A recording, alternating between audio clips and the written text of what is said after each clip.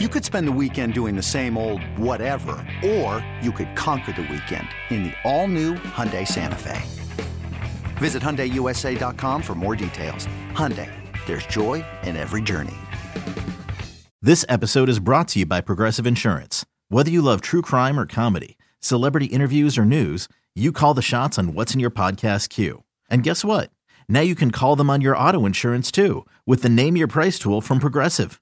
It works just the way it sounds. You tell Progressive how much you want to pay for car insurance, and they'll show you coverage options that fit your budget. Get your quote today at Progressive.com to join the over 28 million drivers who trust Progressive. Progressive Casualty Insurance Company and Affiliates. Price and coverage match limited by state law. This is Bustin' Loose Baseball with Grant and Danny. Interviews, analytics, and analysis on everything baseball in the nation's capital. Speaking of the Nats system, before we get to Keith Law for just a second, I wanted to congratulate Cade Cavalli, who I talked to this weekend. He's going to the Futures game. Very cool. Pitching in L.A. Second straight year he'll be in the Futures game. And Darren Baker. This is Dusty's son, A-plus level. I don't think he's a high-end prospect or a guy that's going to be a big leaguer for an extended period of time. Certainly not a starter for the Nationals. But he is a gym rat type. You know, you want him in every clubhouse. He's a guy that makes whatever level he's at better. And he's Dusty's kid, so he's got to be awesome. I remember watching him get saved by JT Snow in a World Series game.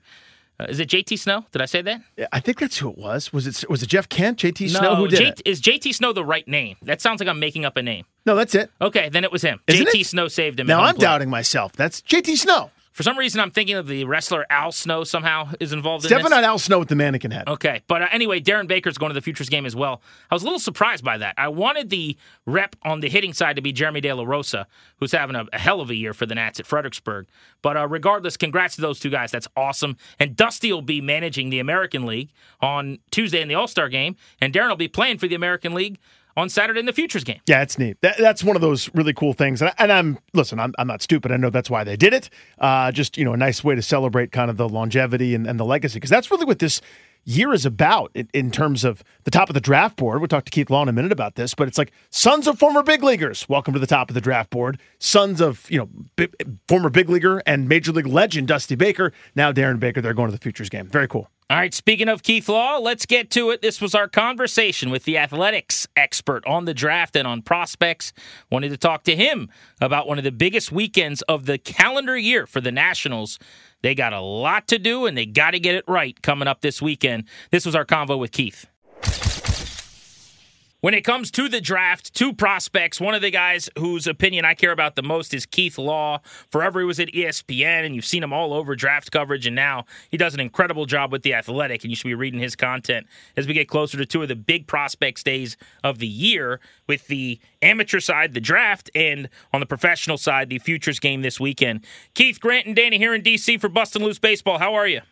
I'm good. How are you? Doing Great, really buddy. well. All right, let's just start with the top of the draft board. So the Nats pick at 5. Give our Nats fan listeners a little idea of what we should be paying attention to with the teams on the clock ahead of them. So, a pretty good chance that 3 of the 4, maybe all 4 picks ahead of them are high school guys. Andrew Jones's kid, certainly going ahead of them. Matt Holliday's kid, extremely likely to go ahead of them. Pretty good chance that Termar Johnson, who folks say it's the best pure high school hitter, just hitter for contact and average that people have seen in 10-plus years. Not 100%, but a good chance that he goes ahead of them.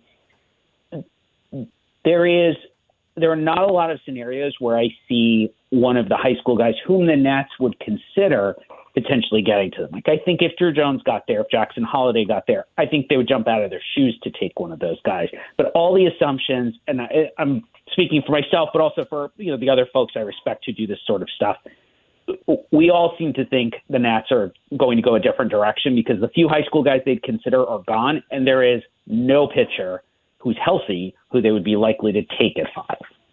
So does that mean higher floor college bat there, Keith? Or walk me through who that might be. That's what I'm thinking. That's what I'm hearing. The name that they've been linked to all spring pretty consistently. And the Nats generally do not hide their interest in players. Some teams do, like Baltimore. They pick first, and they're pretty cagey. Is Kevin Parada, the catcher at Georgia Tech, who is an offense-first catcher. He can really hit. He's got power. He's got a good idea of the strike zone. He's adequate behind the plate. I don't know if he really switches positions. I think he can stay there, but it would be just hey, this is one of the best players available. And I do think there's a pretty good argument he's the best college position player in the class. It's him or Brooks Lee, who's shortstop at Cal Poly, who's not going to stay at shortstop, but can also really hit. And when I've asked around on that, what I keep hearing is the Nats would take Parada even over Lee if Lee got there, and Lee may go ahead of them.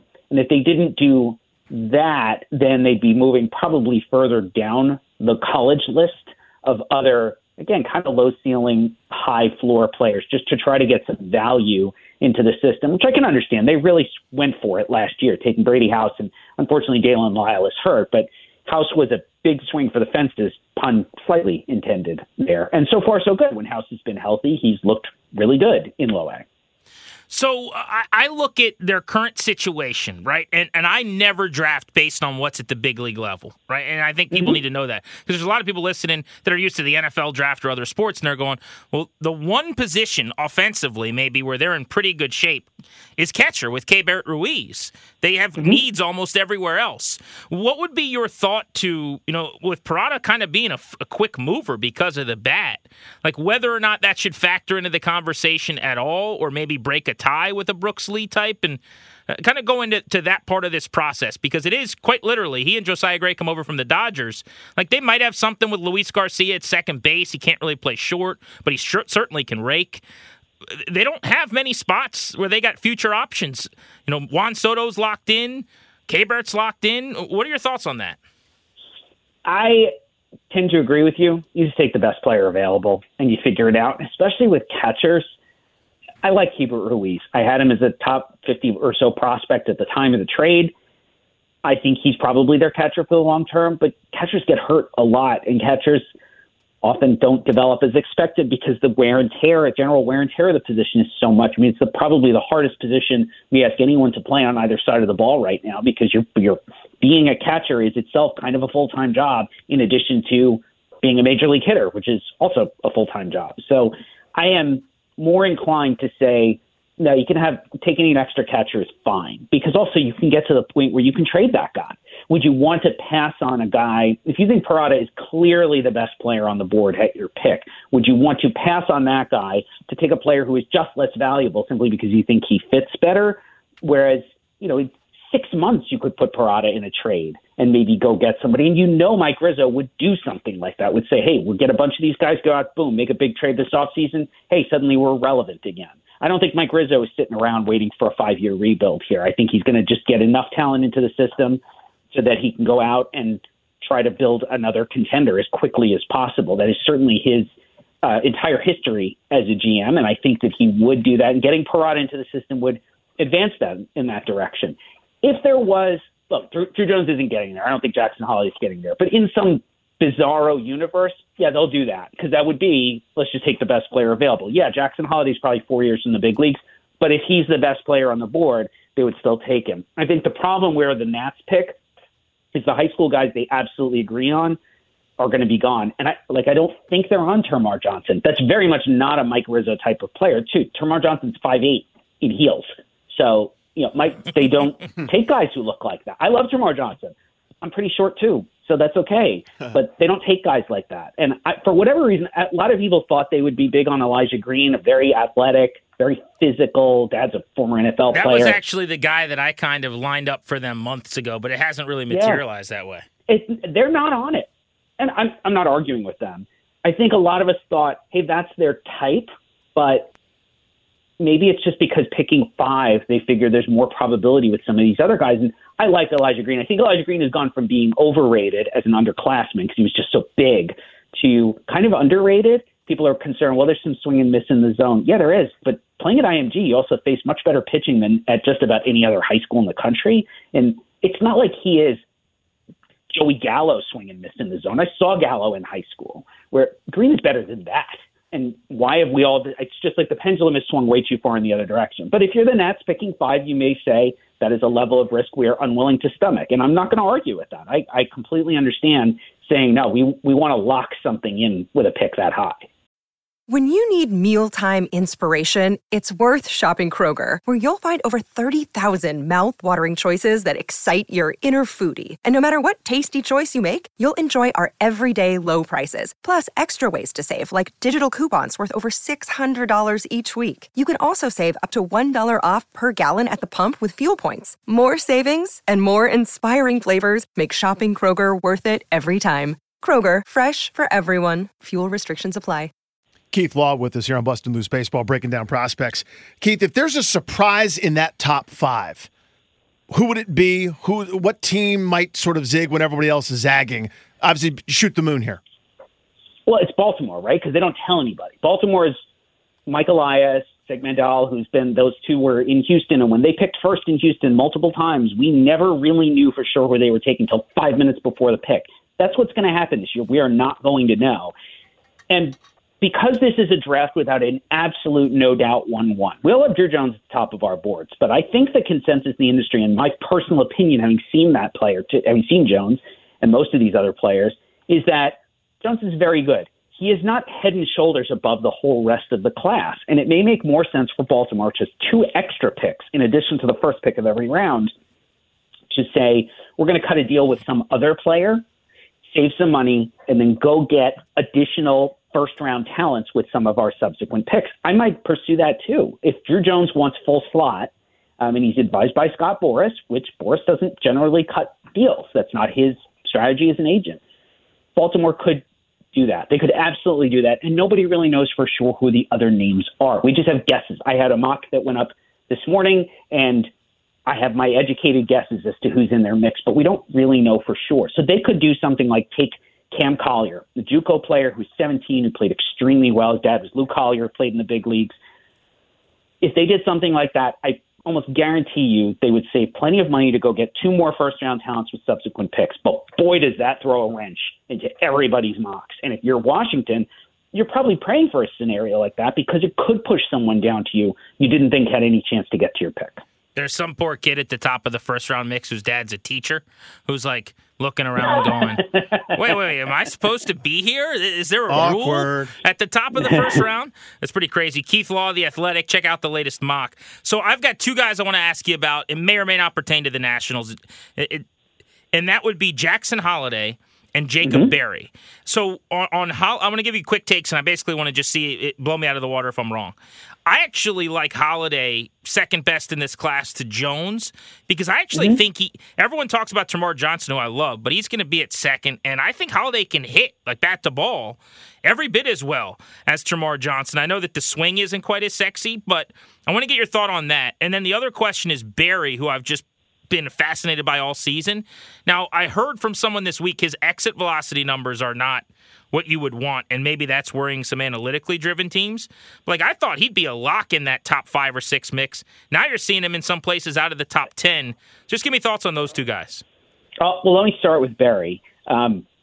He can hit some. He has no position. Like, I look at him and I think this is Seth Beer all over again. Beer went at the end of the first round and shouldn't have. In hindsight, he really hasn't been good enough to justify that. And I have a real antipathy towards guys with no position in the first round. You want to take that guy later? Absolutely. Right. Once you get out of the first round, the opportunity cost of a pick is much lower. But Berry, I have people in the LSU coaching staff not said to me personally, but to people I know, we can't play this guy anywhere defensively. So are you saying basically like legit DH? That's what I think. I think long term, right? You take Berry, you put him in pro ball, and you try him, right? You absolutely try him. Players get better on defense in pro ball. But if you're asking me, hey, here, put $100 on a future position for this guy, I'm putting it on DH. And that would scare me, especially picking that high. Yeah. I do think Berry may very well go in the top 10. They got him going 10th to Colorado. But you got to play a position. And I got to feel pretty confident you're going to play somewhere and have some value. Termarr Johnson, Brooks Lee, they're not shortstops long term. They're going to play on the dirt, right? We know they're going to play somewhere in the infield. Lee's got the hands for it. Johnson's too good an athlete, I think, for him to not play second base. Or at worst, he could probably play center field and still produce value. I'm kind of with you on Holliday, and I think the one thing that's holding Holliday back just a little bit is that he didn't come into the year like that, he changed. But, I mean, he's a high school kid. They do that. He changed his swing a little bit, changed his body a bit. There's a much better chance he stays at shortstop. He's hitting the ball a lot harder. I think his swing is great. I think Termarr had more, like a longer ramp into this, right? We saw him, everybody saw him last year. God, that's an amazing swing. This guy hits everything.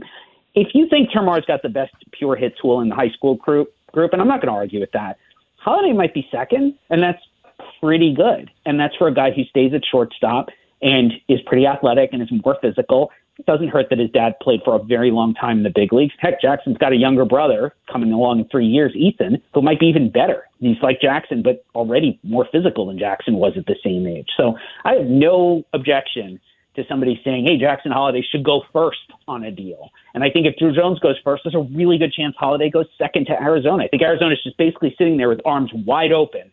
Whichever one of these guys you don't want, Jones or Holiday, we'll just scoop the other one up and be very, very happy. Keith, I know you've had a chance to see the Wilmington squad. Give us a kind of a primer of what you've seen and maybe somebody that's off the radar that probably should be on the radar. Yeah, it's not great. The best Nationals prospects right now, I think by and large, are in low A. I've seen pretty much everyone Wilmington has to offer, except for Mitchell Parker. I was actually in the ballpark one time when he was supposed to pitch, and we got rained out. So it is not great. They've got some interesting arms. Jose Ferrer, left-hander, who's got two pretty good pitches. Hasn't been here for very long, but I also don't think he'll be here for very long. I think they should just keep him moving up because straight reliever, but it's pretty big stuff. He's got a chance to be something. Merihildo, I'm blanking on his first name. I want to say Oscar, but I think that's actually not right. He doesn't belong here because he's too old for the level, but I think he can really hit. He's a little thick-bodied. I don't think he's going to stay at third base, but there's some feel to hit. There's some power. Second time through the level, really want to see him prove it as he moves up to Double-A, especially since, like I said, he was repeating. But he is probably the best guy in the lineup right now. It is not great. Most of the pitching has already moved up. Last year, we had a really good rotation to start the year in Wilmington. Those guys have all since moved up or unfortunately gotten hurt. And Brady House, like I mentioned, he's at Fredericksburg. Really hoping he gets here before we get to the end of the year because I think he would immediately be the most interesting. He'd be the best prospect, also the most interesting player in the lineup. But for right now, Wilmington, unfortunately, it's a lot of guys like Yasel Antuna and Darren Baker who are just going to be good players in the organization for a while, but are never going to impact the major league team.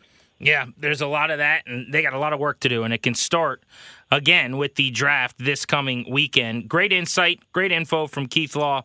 Keith, we really appreciate it. Thanks so much for hopping on. Yep, my pleasure. That was Keith Law. Thanks to him and Eric Longenhagen for joining us on this episode of Bustin' Loose Baseball. That was a lot of info. Take your medicine there, Nats fans. A little bit of sugar coating, but yes, we got it. That's a lot of information. I now feel way more up to date and kind of relevant on A, the Nats system, B, draft picks the top of the draft, or draft prospects rather, at the top of the draft board. The wild card, it's funny to say, but it is Baltimore, right? I mean, they're a team that doesn't do it the way everyone else does, and there's probably really good reason for that. And that's why this group, all of a sudden, the Major League Club has kind of hit its stride, winning a whole bunch of games in a row. They got a good system as well with some high-end stuff. It's certainly worked for them, but it's going to be really interesting to see what the Nats do at 5. I think they break tight, and the Orioles do the thing everyone thinks they're going to do. And they just take Drew Jones at 1-1, and the draft starts at pick number 2 with the Diamondbacks, one selection later. My dream, and we could talk more about this later in the week, is that Jackson Holiday falls to the Nats. Matt Holliday's kid. I think he stays at shortstop. I think he could end up being the best hitter in this class. I would be giddy about that. You would then have House at third with Jackson Holiday at short, Luis Garcia maybe at second. You can find yourself a first baseman with Soto anchoring your outfield. That ain't bad. You got the beginning of something being built here potentially, but probably unlikely. We'll see what they end up having the option to do at number 5. More on the draft, more on the futures game coming up later this week, and we'll get into some big league conversations about the Mariners and Julio Rodriguez, the Julio Show in town as well. Thanks for listening to Bustin' Loose Baseball. We are back on Thursday night. Until then, enjoy Nats baseball.